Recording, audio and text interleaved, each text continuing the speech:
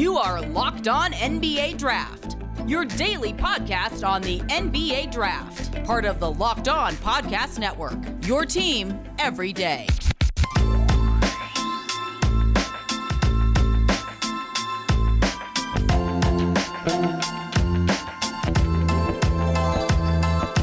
Yo, what is up?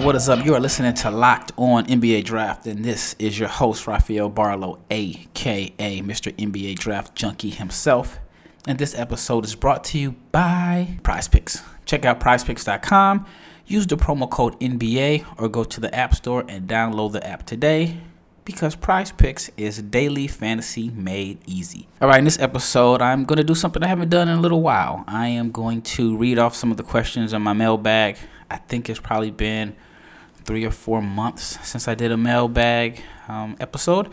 And last week I dropped my mock draft, or my big board 1.0. I broke it down into 2 parts. I did the 1 through 10 on Monday, and then I finished the remainder of the first round, 11 through 30, on Thursday. And so throughout the weekend, I have been bombarded with a bunch of questions or comments, some negative, some positive, but I mean, this is what the big board is all about. I mean, everybody has opinions, and I'm not afraid to express my opinions, or I don't get offended when people think my opinions or my takes are absolutely idiotic. So at the end of the day, most of us aren't right anyway. I mean, NBA teams don't get their draft picks right. So, this is fun to me. It's something I really enjoy, but it's not that serious where I'm going to be arguing online with somebody who thinks that I'm an idiot because I left off their favorite player. All right, so let me get started. All right, the first question is, this is such a weird draft. It is not as exciting as the previous 3. Do you agree? I definitely think that the top 3 picks in this draft, which I believe would be Paolo Banchero, Chet Holmgren, and Jabari Smith, I think they're in a tier of their own. I think it's a crapshoot after that from 4 on down.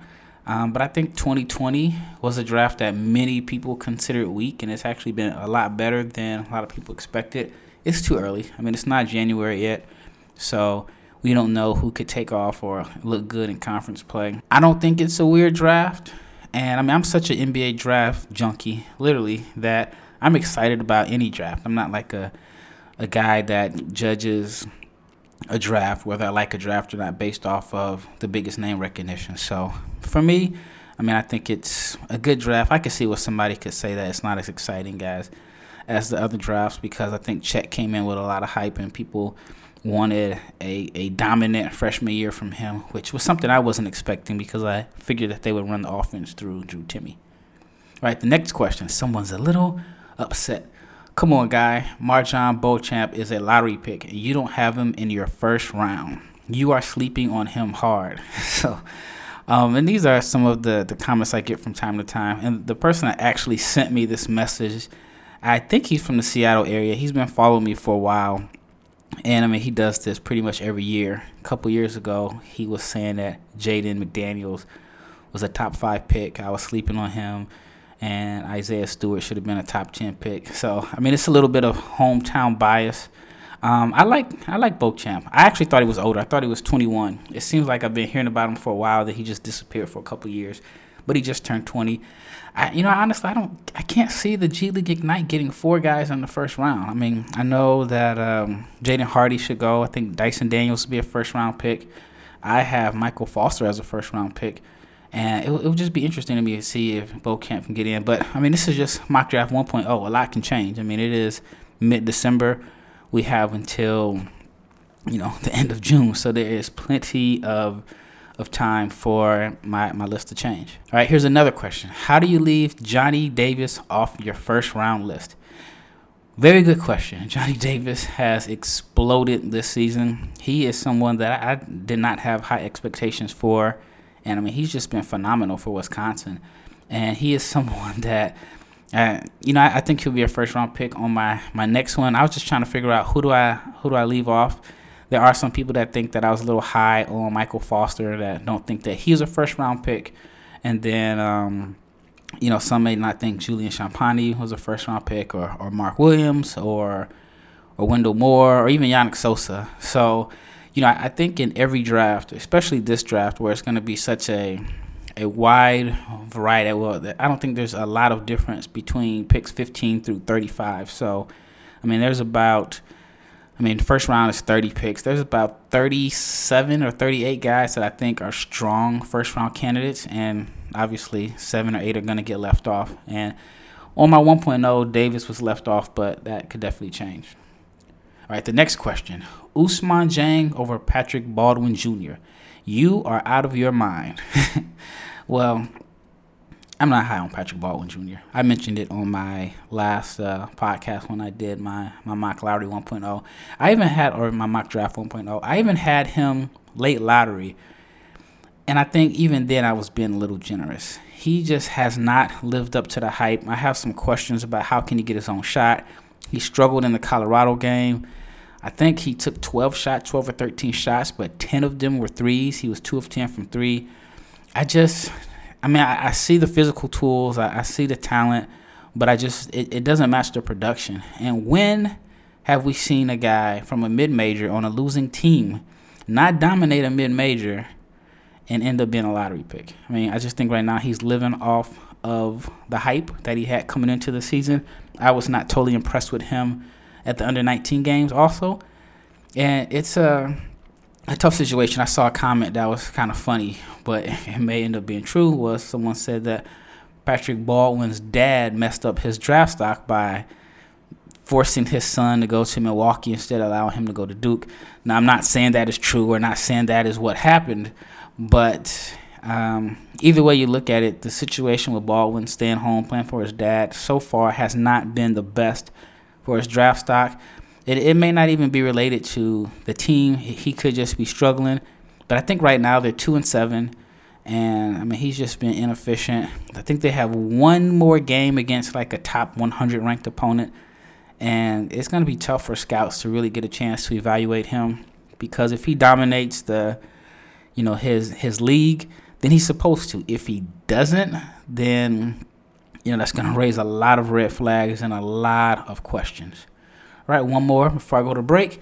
I understand leaving A.J. Griffin and Peyton Watson, but I feel MarJon deserves a first-round nod. So that is 2 people who are on the MarJon Beauchamp bandwagon. And, yeah, like I said, I think there's about 37, 38 guys that could be first-rounders. Someone's going to get left off. Again, this is mock draft 1.0 or big board 1.0. I'll probably do another one at the beginning of January. I think, I'm going to do one once a month up until the draft. So, like I said, there is plenty of time for guys to rise, for guys to fall off the board. So, we will just see. Again, this is 1.0. It's early December. We haven't even started conference play yet. All right, when we return, I have a few more questions that I want to answer. And a lot of it is about Paolo Banchero. But I want to ask you, is this you? Do you have a device that lets you catch the game live? Another that lets you stream your favorite shows? You're watching sports highlights on your phone, and you've got your neighbors, best friends, girlfriends, cousins, homeboys log in for the good stuff. Well, if that is you, hopefully that's not you, but if that is you, I want to tell you about a simple way, very simple way, that you can get all the entertainment you love without the hassle, and a great way to finally get your TV together. It is called DirecTV Stream, and it brings your live TV and on-demand favorites together like never before, so you can watch your favorite sports, movies, and shows all in one place. This means no more juggling remotes and no need to buy another device ever again, so you can get rid of that old iPhone that you didn't trade in because you needed it for an additional TV. And the best part about this is that there is no annual contract, so you can get rid of the clutter and the confusion and get your TV together with DirecTV Stream. You can learn more about DirecTV Stream at directtv.com. That is directtv.com. And of course, a compatible device is required, and the content varies by package. All right, thank you for making Locked On NBA Draft your first listen of the day. We are free and available on all platforms, so I really appreciate it. And again, it's Monday, so more than likely you've probably made Locked On NBA Draft your first listen of the week. So thank you. I appreciate each and every listen. I appreciate everyone that has reached out to me and sent me their Spotify playlist. I mean, it means so much to me. And actually, here's something that's been kind of funny. I'm in Barcelona, so if you've been following my podcast or YouTube channel, I moved to Barcelona. I've been here about a month now, and I went to a Barcelona Real Madrid game on Friday. I guess it's called the El Clasico. So, it's the two big rivalries in Spain. And I see a friend of mine that is a scout for the Jazz, and we're walking to this cab, and someone says, "Rafael," and I'm like, okay. And anyway, he comes and introduces himself. He's a scout for a European publication. So it's actually been weird that this has happened to me twice in Barcelona, that someone has recognized me. And, little old me, a kid from Omaha, Nebraska, people across the world are recognizing me and my voice for what I've done on Locked On NBA Draft. So thank you, Locked On, for the opportunity in this platform. And like I said, I'm just still amazed by it. All right, I digress. Enough about me. Let me get back to the questions. All right, the next question is Paolo Banchero a good defender? I mean, I think he's a solid defender. I think that there are some concerns because people don't feel that he has elite athleticism and elite length and all that stuff. But, I mean, I think that he is a solid defender. Do I expect him to be a game changer on defense? No. Do I think Chet is the better defender? Yeah, because Chet can somewhat anchor a defense, but also, Chet is, a ridiculous shot blocker. But, of course, his lack of strength also can impact how well he defends. All right, speaking of Chet, the next question is, how do you feel about Chet's lack of quickness? He's 180 pounds, but he moves like he's 220. He should be quicker. That's funny. He's actually 195. At least that's what they have him listed at. Yeah, I mean, I guess all these points are valid. I usually don't want to be the guy that just discredits someone's point. And I can see how someone thinks that he should be quicker. I think his quickness is fine. I don't think that he's like, quick twitch. I don't think he's like super elite. He's not like Greg Brown or anything like that, but I think that his quickness is okay, but he has ridiculous length, and sometimes length can make up for lack of quickness. All right, the next comment, well, it's not necessarily a question, but it's a comment, and it is, Jabari Smith is the next KD.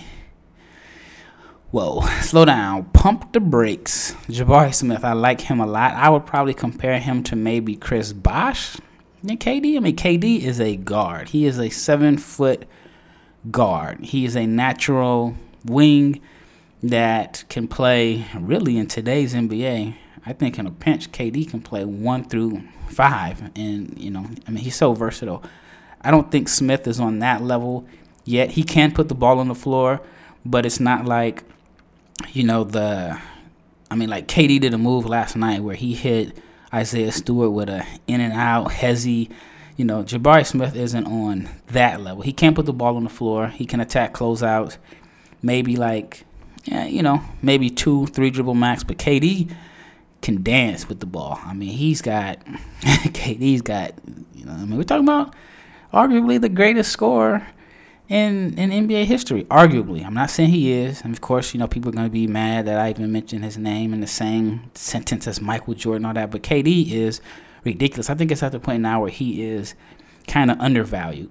I think going to Golden State just kind of hurt his reputation for some people. They think it was soft that he joined that team. But anyway, I think Jabari Smith is more so of Chris Bosh than KD. And when I say Chris Bosh, I'm talking about Toronto Raptors Chris Bosh. Miami Heat Chris Bosh sacrificed a lot in order to, play alongside LeBron and D Wade. But Raptors Chris Bosh was a monster. All right, the next question says, I don't know if it's a question, but the comment is, Kennedy Chandler is too high for me. I also think Benedict Mathurin should be a top 10 pick.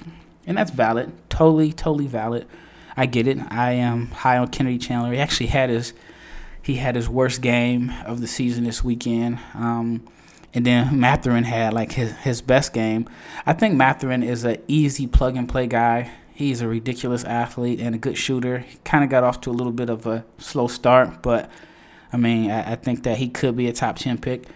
Some thought that Mathurin was the best returning player in college basketball. I think that award right now, it's not necessarily the award, but I think that title would go to Jaden Ivey. But if Mathurin can continue to put up 30-point games like he did this weekend, then that can make it even more of a debate. But again, if you have him in the top 10, I think that is totally fine. I had him right outside my lottery. I think I had him at 15, but I could definitely see him being a top 10 pick. Again, like I said, if he keeps shooting the ball like he shot it this weekend, but he's someone that I think could be really special if he had a little bit more game off the bounce. Like if he had a little bit of shake and bake or some type of offensive creativity, then, I think he could be really special. Kind of like how I felt a little bit. They're not the same type of player, but I thought if Devin Vassell had a little bit more creativity, I thought that he could be like a Paul George type.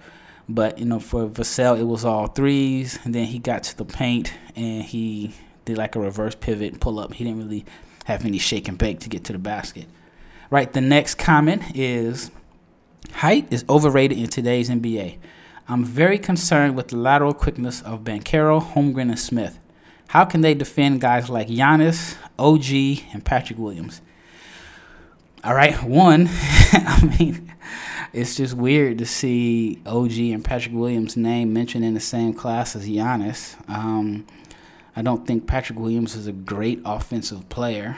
OG has added some stuff to his game, but I can see how you can be a little bit concerned with their lateral quickness, but nobody's defending Giannis. You know what I'm saying? Like, it doesn't matter how quick you are, how strong you are. Giannis is just on another level. Speaking of that, he had his 27th birthday, I believe, last week. And, his resume is so impressive. Multiple MVPs, championships, all before the age of 27. Right now, he's one of the greatest players of all time. I know he made the top 75 list, but it's pretty hard to find someone that has a better resume at 27. And Giannis still has holes in his game. So I digress. But, yeah, I'm not too concerned about their lateral quickness. I think it's a little bit of over-analyzation here. All right, the next comment is, now this is funny, Jaden Ivey is just an Iman Shumpert clone. Now that is hilarious to me. But again, I try to take account to what everyone says and everyone's opinion, because we naturally like to compare players to only superstars, which not everybody's going to be a superstar.